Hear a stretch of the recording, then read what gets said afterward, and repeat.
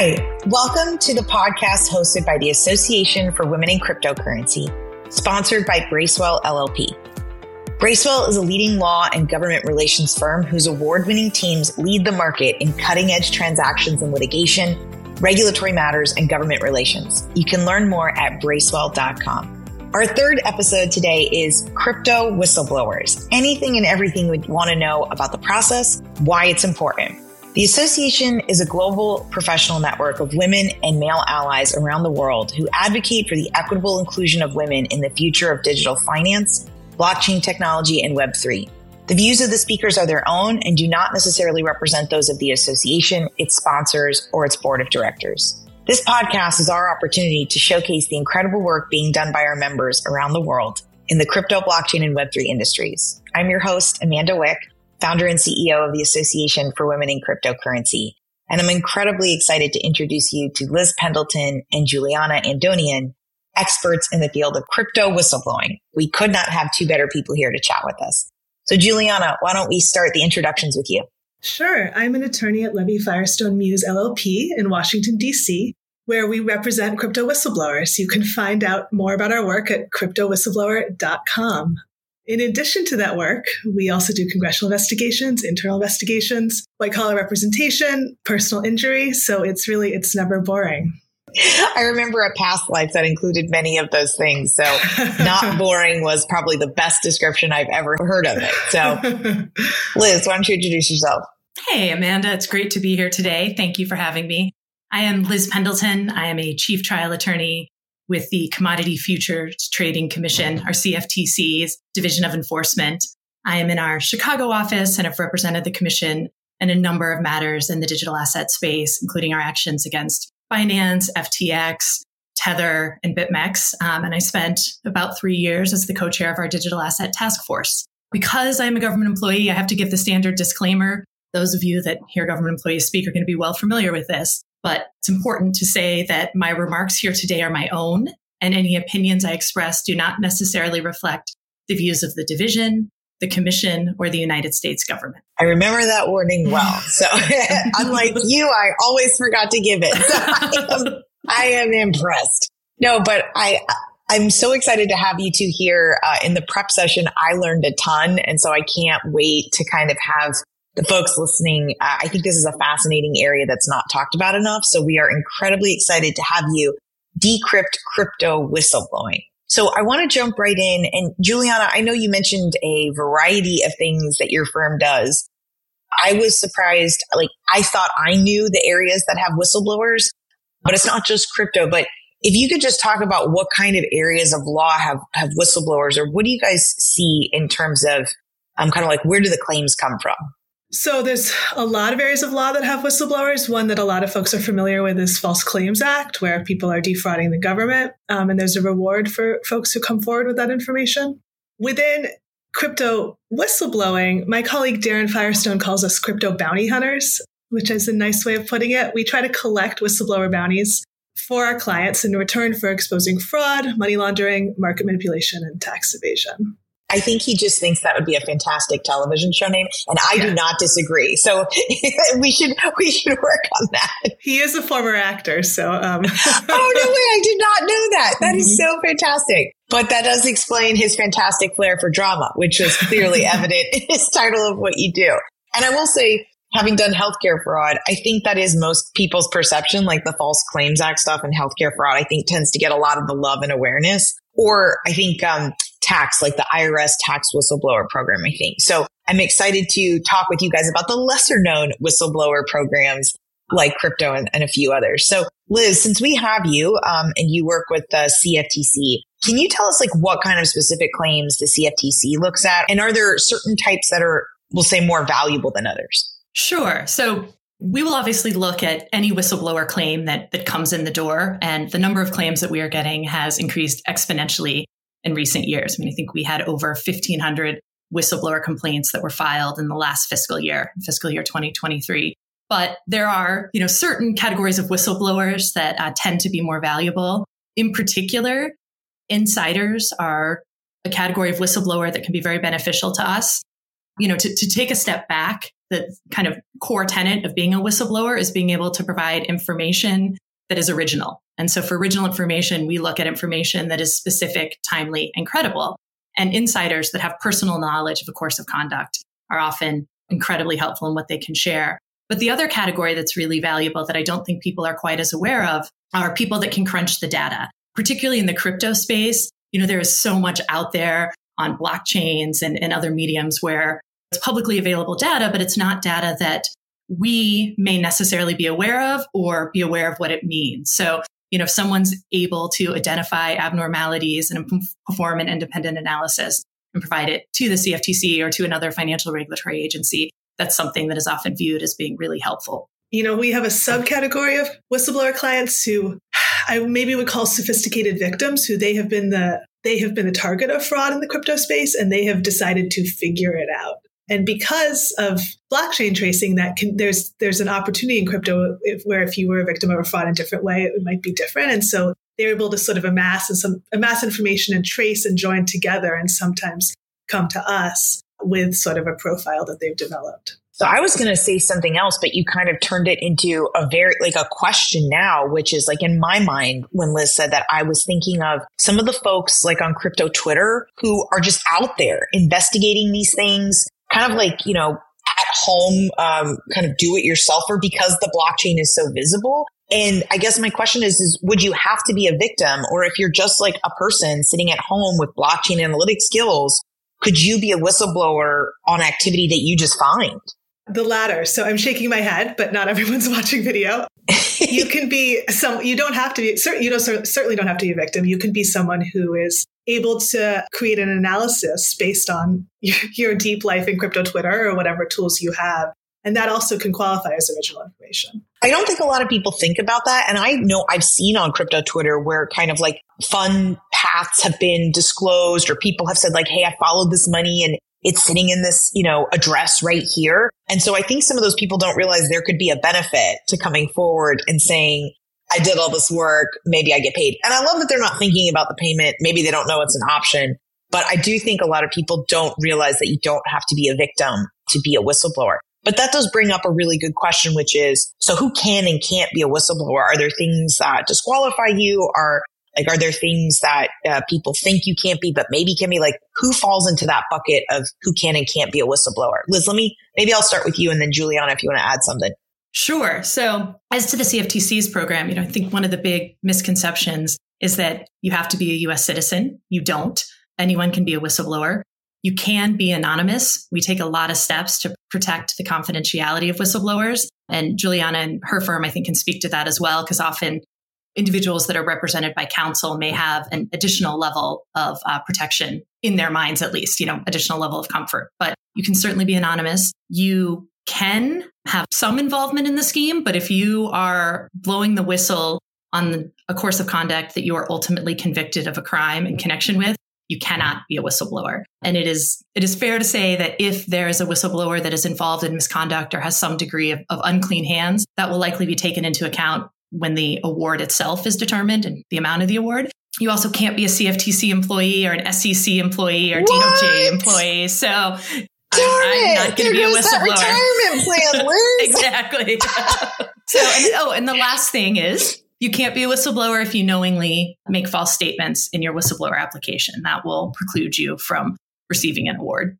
And you mentioned you can't be what I'll say is a criminal co-conspirator or maybe involved in the crime. What about people who have felonies from completely unrelated things? If you're a past felon, you're shaking your head. No, that's not that won't preclude you. So really? Yeah, it's in our regs, I believe it's regulation 165. It enumerates sort of who can and can't be a whistleblower. And that is not one of the categories that is laid out. It's misconduct and conviction of a crime that is specifically related to that matter in which one has become a whistleblower. Oh, interesting. I realized I said that with a level of excitement as if I had a felony and had been thinking about becoming a whistleblower. So I just was that's great. Because sadly, I think felons are barred from too many things after they've done their time and paid their debt to society. So it's actually really reassuring to know that they can still participate in this process, which I think is really valuable.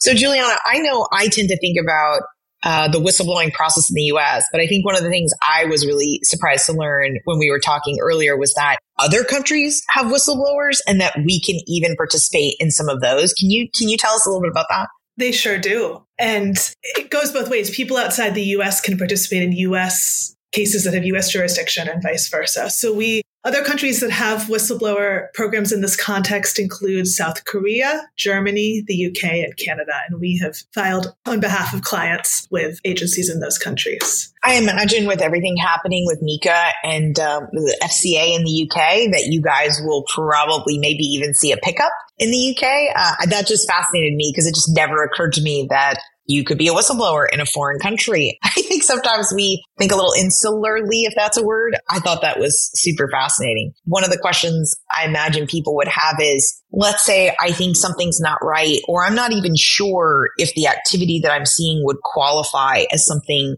that would rise to the level of whistleblower status. Where would I start? Like if I'm just worried about something I'm seeing at my company, how does the process start if someone thinks that they might have a whistleblower claim? So you're welcome to reach out to us, cryptowhistleblowers.com. Okay, I walked right into that one. Okay, that's fair. Liz is like, well. And people can start with us anonymously as well. We're happy to correspond on Signal, et cetera, and stay anonymous until we can give you more information if it's a case we can take. And this may be a point for me to talk just a little more about what we look for in evaluating claims. In order to recover as a whistleblower, recover funds, you have to have a solvent target. So if it's a company that's gone completely bankrupt or it looks like there's no funds, that may be a reason that it's going to be harder to go forward. In the US context, we look for connections with the US, either, US users, US victims. Because of what crypto is, there's frequently US users or US victims, even if it's an exchange elsewhere, et cetera. And then we want good information, original information, either from an insider or a sophisticated analysis from the outside. And then also, we generally do these cases on contingency, which means for non-lawyers, we don't take any money at the beginning and we take a portion of the recovery if there is one. And so for that reason, among many others, we are selective about the cases that we take and we bring to government agencies. I should note people don't need a lawyer to go forward to government agencies, but it can often be a very helpful part of the process. And just to play off on that point and to take advantage of the opportunity to plug the CFTC's website, which is whistleblower.gov and is kind of full of information about our program. But one can submit a whistleblower tip. We have forms that are called TCRs, which stands for tip, complaint, or referral. So you can submit a TCR as an individual without going through counsel through our website. You can submit a TCR anonymously.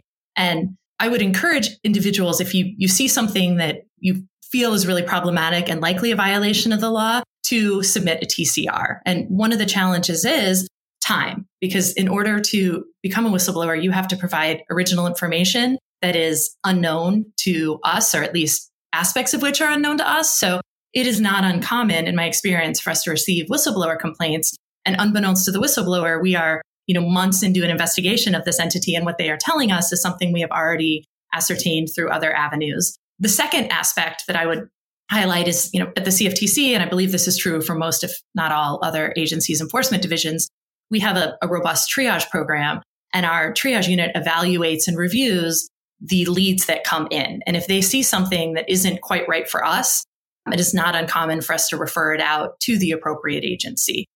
There's some, obviously, tricks there with whistleblowers and making sure we are retaining the confidentiality of the whistleblower and making sure that we're following all the steps there. But that is an option as well. Okay. There was something, Liz, that you said just a second ago that was intriguing, which was that you have to have original information. And sometimes if people wait too long, you might already be in an investigation. But what if you're in an investigation and somebody comes in and provides original information that's, say, really, really helpful? And maybe you were stuck, or maybe it does advance the investigation. Is that something that can still qualify, even though you might already be looking at a company as a subject? If they're able to basically advance the ball with something that you didn't know, does that still help? Or does that still qualify them for whistleblower status? So absolutely, that is still helpful and very well may qualify them for whistleblower status. New information that advances an existing investigation can be just as, and at times even more valuable than information that leads to the opening of a new investigation. So it sounds like, and I'm sorry, this is probably one of the most interesting things. Like, I'm totally geeking and nerding out here, but it sounds like they could start the process without an attorney. And then later on, if things get, I guess what our friends across the pond would say might be a sticky wicket, they could get an attorney. Like, there's no rules against getting counsel during the process. I'm making a face. I know. I saw the face. And I'm like, Juliana, tell me why that's a terrible idea. I think because we have practice of this, there's things we're going to know from the jump that are going to be helpful to someone who wants to make one of these tips, complaints, or referrals. And I think having an attorney guide you in that process, both to preserve anonymity and also to sort of help make sure that it lands and is heard and all of those things. I don't want to discourage anyone from coming forward, if they don't have an attorney, but I do think there's real value to having one from the jump. I will say, I don't talk about my past life very often, but when I worked on the January 6th committee, we did have a tip line. And I will say, you could tell the people who had likely received assistance in preparing their tips just because of the way that they were written, the way that they were organized. Like it made it so much easier for us to review them than sometimes it was like a stream of consciousness, like somebody writing a diary entry, or, there's just certain things that I think help a reviewer who are reviewing tips. And I think lawyers can kind of help yours sound credible, look like you know what you're talking about, clarify how it's original. I think people don't understand. People think that attorneys are good at litigation. Oh, I'm going to court, or I only need an attorney for certain things. But Juliana, to your point, I really do agree. And I'm not just saying this because I'm a lawyer, but I really think people sometimes underestimate the value of the help that lawyers can provide from the beginning. And God forbid you don't know the process and you accidentally step in it. And I don't know what landmines there are in the whistleblower process, but I know in other areas that, well, let me ask. Are there landmines that people can step on if they kind of go their own, try to do it themselves? Are there deadlines they miss? Like what are the downsides of possibly doing it yourself? I think one of the sort of preliminary questions is figuring out where to file. And that's something that lawyers have experience in. And that there's multiple agencies that might be interested in the information that someone regarding crypto and fraud or other market manipulation, tax, et cetera, may be interested in. And so that's maybe a point just to talk briefly about the different agencies that, if someone comes to us that we might reach out to. So there's the CFTC, ably represented here, the SEC, FinCEN, and the IRS, or Treasury writ large and the IRS. And so there's some small differences in terms of the amount of the whistleblower award between agencies and the threshold amount to trigger the award. But because of the sort of situation we're in with the law and with jurisdiction, there may be considerations about who to reach out to first, whether to file simultaneously with different agencies, how to sort of coordinate that. And that's one of the areas that a lawyer can be really helpful. And sometimes we'll even say, like, we'll file with one agency, but then suggest they cooperate with another. And there's, sort of all of these pieces to it as well. Even from the filing point, there's sort of from that first decision that's a process that a lawyer can really be helpful with. And so for people at home, I don't think we've talked about the SEC. So that's the Securities Exchange Commission. And I'm assuming that there's some kind of a question there, especially for crypto, whether it's a security or whether it's a commodity, and that might impact who you would go to. Can you only file with one agency though, or can you file as a whistleblower with multiple agencies simultaneously? Simultaneously. Oh, okay. Mm-hmm. Can you pit them against each other in kind of like a gladiator kind of, well, the CFTC is moving so much faster, SEC or... No, but I think that's interesting because I just assumed you'd have to like pick one track and people might not know, oh, you could do multiple agencies. You might theoretically, could you recover from multiple agencies on those tracks? One pro tip is if you are filing a whistleblower complaint and you are filing with multiple agencies, flag that in your complaint. Or if you're represented by counsel, have your counsel flag that to us. But the other piece I was going to add, as we're talking about potential advantages of having attorneys on the front end, I want to circle back to this group and to other organizations. I mean, something that I do and many of my colleagues do is informally spitball with whistleblower counsel on an anonymous basis about a potential whistleblower complaint. So I will have people call me up and say, hey, I've got this whistleblower that is got some information about, high level industry, general stuff. Is this something that might be useful to you? And we might spend a couple minutes talking about how that might relate to violations of our act or how it might be better targeted to another agency. And so counsel can also help you on the front end sort of sort through where to go. I remember having many of those hypothetical discussions when I was at DOJ. The subheading of this podcast is "Lawyers Are Good." It looks like that's where we're going. We don't all need to be tossed in the sea or whatever the Shakespeare quote was, right? Want a lawyer. But there's some research showing that women are more likely to be whistleblowers. Women in tech are more likely to be whistleblowers, but also that women can face more retaliation for being whistleblowers. And so that's another reason. I mean, that's why we at Levy Firestone Muse are involved with Association for Women in Cryptocurrency, because, we want to make sure that women who are seeing misconduct are sort of safe and supported if they want to come forward. But that's another reason why having a lawyer can be helpful. If there is potential blowback or retaliation, having a lawyer can afford you protection and another sort of partner in that. When I used to give talks, I used to be a SAR team AUSA. And when I would speak to the BSA AML community at conferences, I think I told you guys this, there was a noticeable, I would have said 95% of those conferences were women. There's a statistically significant number of women in compliance, AML, BSA, like globally from what I've seen, where it tends to be heavily female. And then the business side tends to be more heavily male. And I'm sure there are tons of articles and studies that could explain that. But whatever the reason, why we go into risk assessment, risk determination, risk mitigation, there's definitely something to be said about it impacting on the whistleblower side. Like it just makes logical sense, as does the increased retaliation. Just to add, there are anti-retaliation protections in our act and in comparable legislation, but it is a non-zero risk. And I think, Juliana, you're wise to flag it. So earlier you were saying kind of, that it's not just a given that you come forward that the government is going to get involved. There's an evaluation process. Can you tell us what goes into that? What do you consider when determining whether you, and I know you can't speak for other agencies, so Juliana, you can talk about the others, but what goes into like a CFTC determination of whether your agency wants to get involved? And what's the timing of that, if you can say? Sure. So all of our whistleblower complaints, our TCRs, are initially funneled through our whistleblower office, which is a freestanding and independently funded unit in our Division of Enforcement.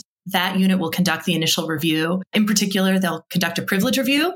One of the things we don't want is a whistleblower that is providing information that is protected by the attorney-client privilege without the appropriate waivers and caveats. So they'll do the review to make sure there's no privileged material that an enforcement team shouldn't see, do a conflicts review, and then pass that on to our triage unit, who will do the initial evaluation as to whether or not it is potentially viable. If that complaint is deemed to be potentially viable, it gets spun out and assigned to an enforcement team. That process, it depends on the volume of the submission. It could take a couple days. It could take a little longer. And then, the enforcement team that receives the whistleblower complaint, similar to how they act with all leads that come in, will then kind of hit the ground running and start the process of looking into the conduct at issue. But it could take a while, right? Because especially if it's complex, is it ever that it takes weeks or months to look in before a whistleblower might hear anything back? Yes, that would not be uncommon at all. And, recognizing if you're a whistleblower and you submit a complaint that may relate to an existing investigation, that might lead to the opening of a new investigation. But either way, the enforcement team that is running point on that matter is going to spend some time unpacking it and trying to understand the facts and conducting their own independent factual inquiry, which could involve anything from searching publicly available information to using our authorization under the Act to request documents or subpoena documents or speaking with other individuals. So there are a lot of things that could be happening behind the scene, and our investigations are all confidential. And I know that's the case for other agencies as well. So not hearing from an agency doesn't mean they aren't doing anything. It just means they could be doing a lot of things that you aren't privy to. I think one of the things that drives me crazy, and I don't know if this also bothers you guys, but television and movies makes it seem like an agency is sitting around waiting for somebody to call. And the minute a case comes in,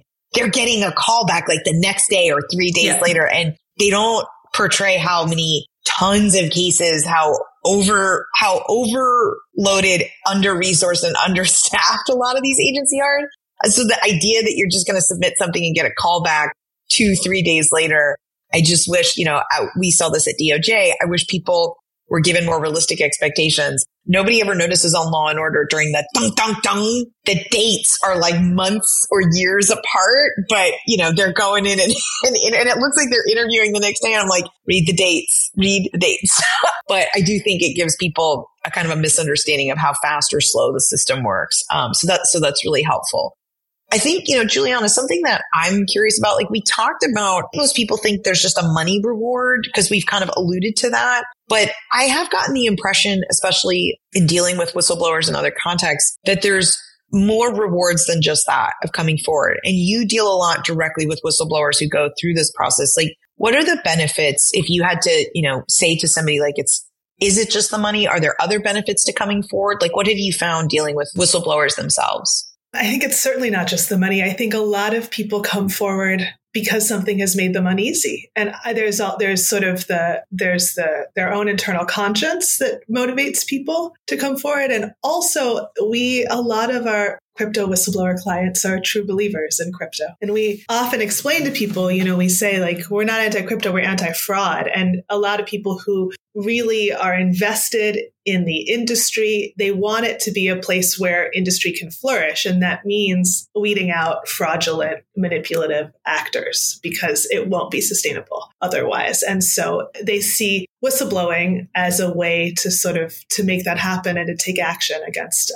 entities or individuals who are not promoting the longevity of the crypto industry. That's an incredibly nice way to say it.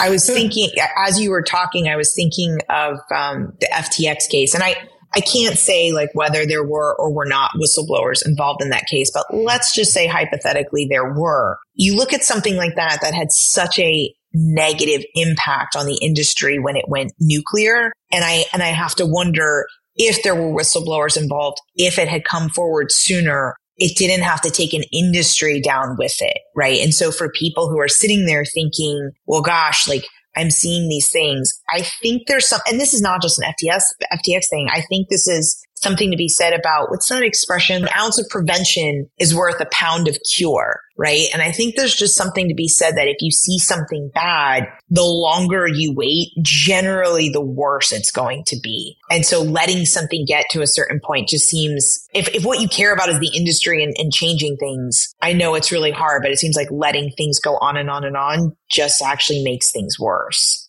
But that's kind of, I think, just a general rule in life. No, but I think that's absolutely right. And last year, about a third of the whistleblower complaints that we received related to crypto. So this is a significant portion of our whistleblower practice. And I often say that my favorite whistleblowers, if I'm allowed to have favorites, are those that are big supporters of the crypto ecosystem. And, at the same time, people who recognize that innovation doesn't excuse illegal behavior. And so they are really invested.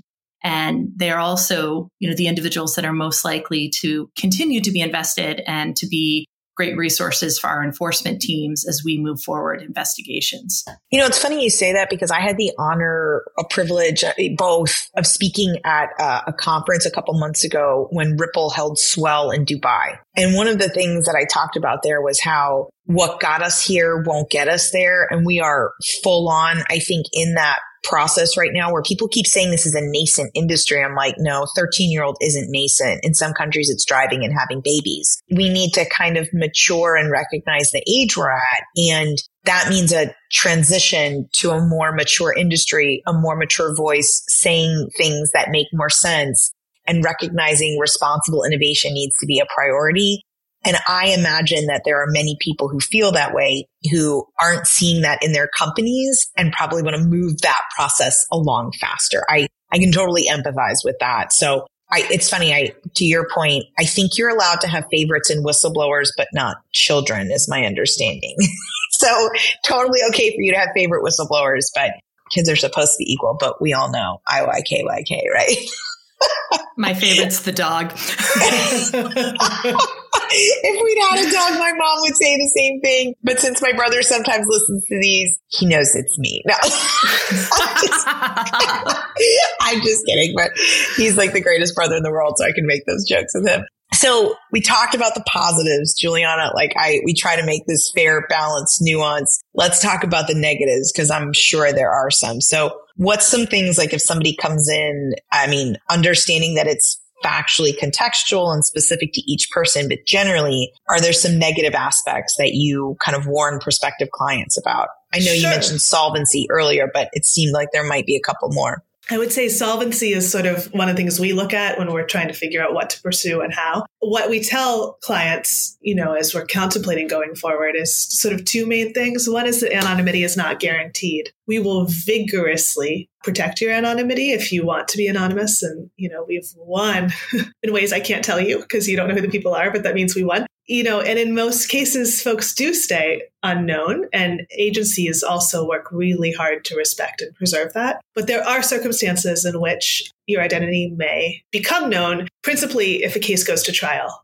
You have a right to know who's accusing you, witnesses get identified, and that may be a circumstance in which your identity becomes public. So that's something like we're very upfront about, and we want people to consider and evaluate. And then the other thing that we work to stress is that the timeline can be long. There's the assembling of the tip complaint or referral, which can take a while because we put a lot of time into those. And then you submit and it's opaque on our side, and as Liz said, it could be quick, it could not be quick. And then there's the whole process. And if you get to a settlement or recovery, there's then sort of the dividing up of the whistleblower award. So for the SEC, the CFTC and FinCEN, whistleblowers are entitled to between 10 and 30% of the total amount recovered. But that percentage is divided amongst all whistleblowers who brought original information. And so that sort of allocation and then possible appeals, et cetera, that can also take a while, which is to say, like, we work to be upfront that this is years long, all of those steps that I identified potentially. And so really wanting folks to know that. Liz, I don't know what you want to sort of add or elaborate there. Yeah, no, I think that's right. And particularly the back end, the award process, I think is where whistleblowers are often a bit flummoxed at the amount of time involved, right? Because you file the complaint, the agency will do its investigation and potentially litigation, or maybe it's an administrative resolution. But the kind of triggering event, if you will, for a potential whistleblower award is receiving final judgment. And people think, great, I see this press release, there was this big award in X case, I'm going to get my money. And it's sort of but wait, because what will happen is after final judgment is obtained, there will be what's called a notice of covered action that is published on, as to the CFTC, it's published on our website. And that notice is sent out in actions where we obtain over $1 million, either the CFTC or in our action or in a related action, obtain over $1 million. So, not all actions that are successful result in a notice being issued. But once that notice is issued, potential claimants have 90 days, and then their claims are reviewed by our whistleblower office, by the review staff, who will issue a preliminary determination that their claim is either granted or denied. And then the whistleblower has an opportunity to object. They can request a meeting with the whistleblower office. They can appeal the denial, et cetera. And we have to go through that entire process for each matter before the award can be issued. And as to the CFTC, it is our commission who issues the award. So ultimately, once we get through our process, the proposed final determination is submitted to the commission, who then decides the amount and issues the award. And so I'm assuming that there's some things that go into that. Like, what if it's a group? Like, what if you have multiple whistleblowers? Like, how do they just kind of divide it equally? Well, we've got 3, or do they say, well, this guy was really helpful and this guy was really annoying and this guy just had an attitude the whole time? Like, what goes into the evaluation of that? I'd like to think likability gets rewarded because I wish there was more of that in the world, but I don't know if that's in fact the case. We have pretty clear criteria for issuing the award, the significance of the information provided, the programmatic interest to the commission. A big one, which often gets overlooked, is the degree of assistance that the whistleblower or their counsel provides to our enforcement teams.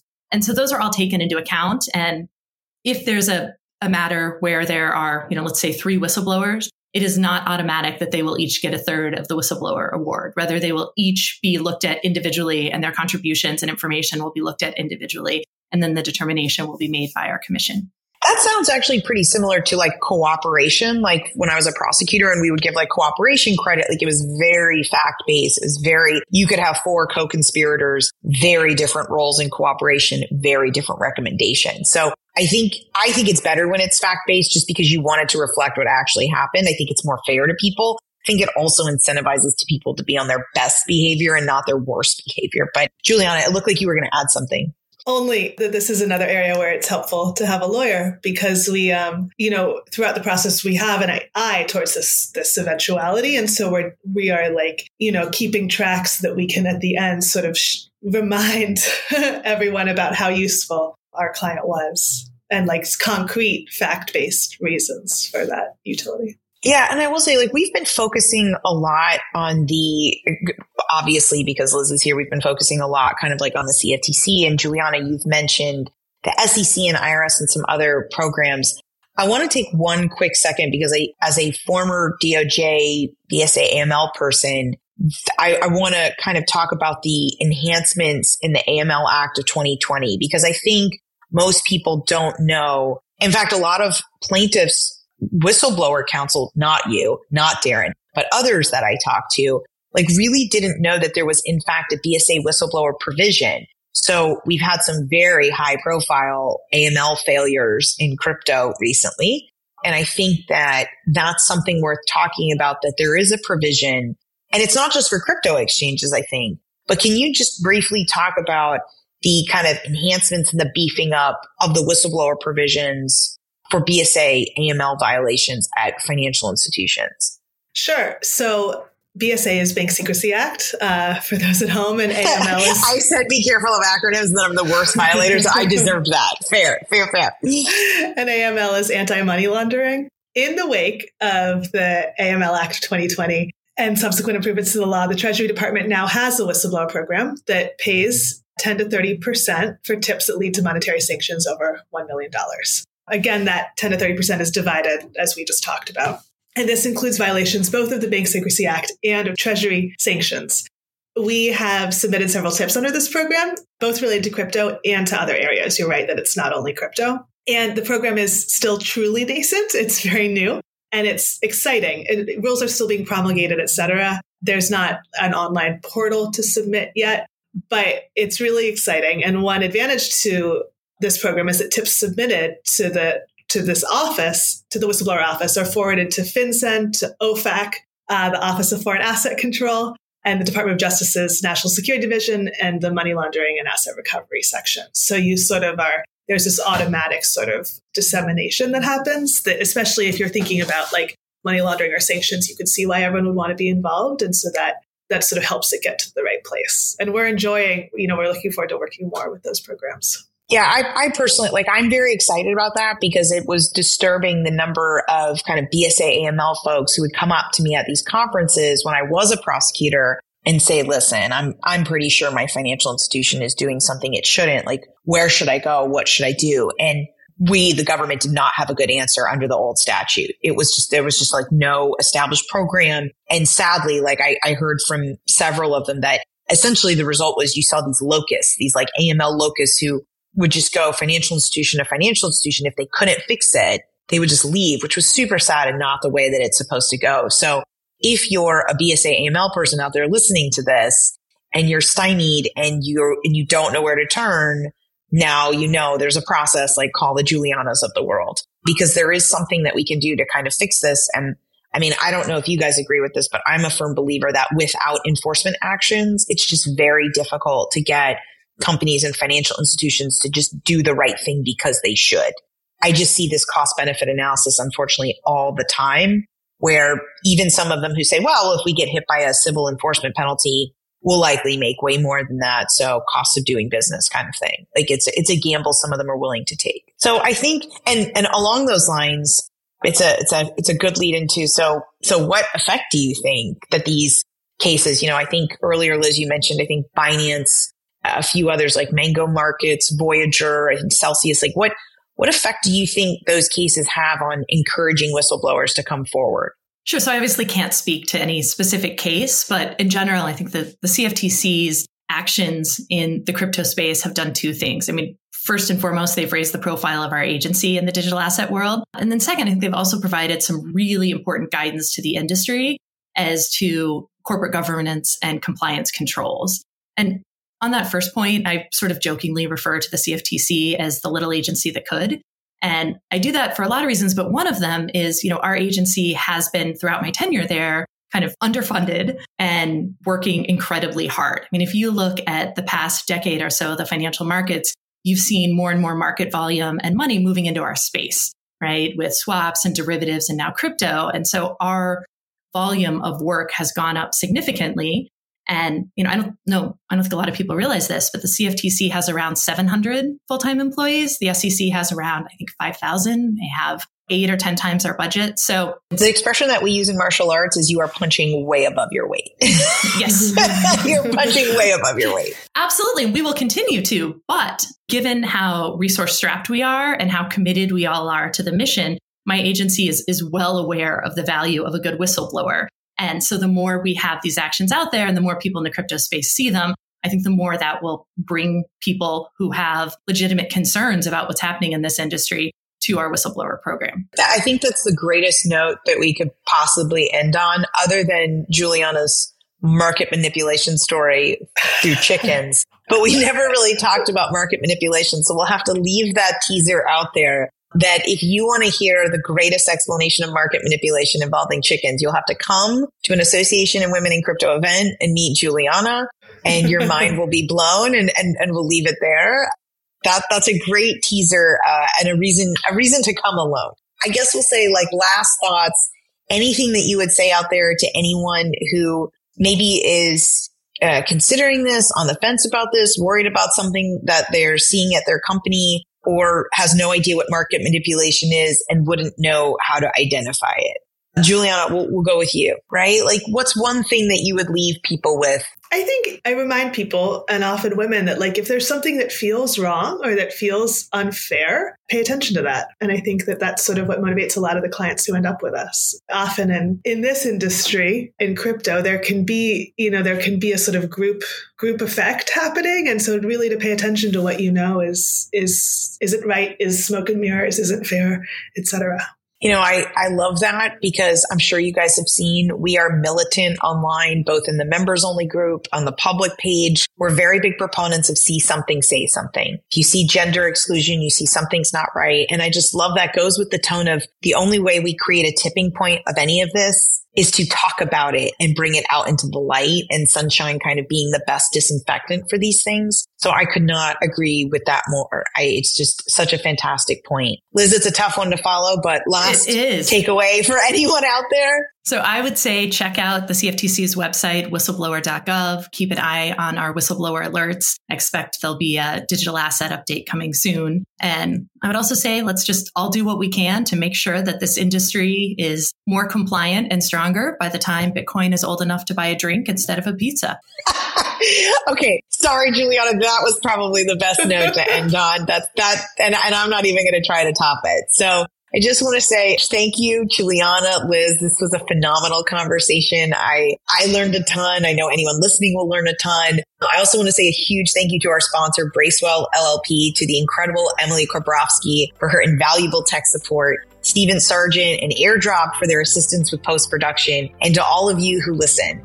Positive or negative, we really welcome your feedback, and we hope you'll rate us online and send us suggestions for future episodes if there's things and topics that you want to learn about. Let us know if you have comments, questions, or thoughts for future podcasts. And for anyone who's interested in learning more about the association, our global events, or the advocacy initiatives we're working on in 2024 to increase inclusion, please check out our public LinkedIn page, our Twitter or Instagram pages at AWIC or our webpage at www.womenincrypto.org, which is also where you can sign up and join and meet incredible women like the women that you heard from today, and male members who are also some of our greatest allies, who we welcome and encourage to join as well. Thanks again for tuning in. We hope you have a wonderful holiday season and a happy new year, and we hope to see you next time.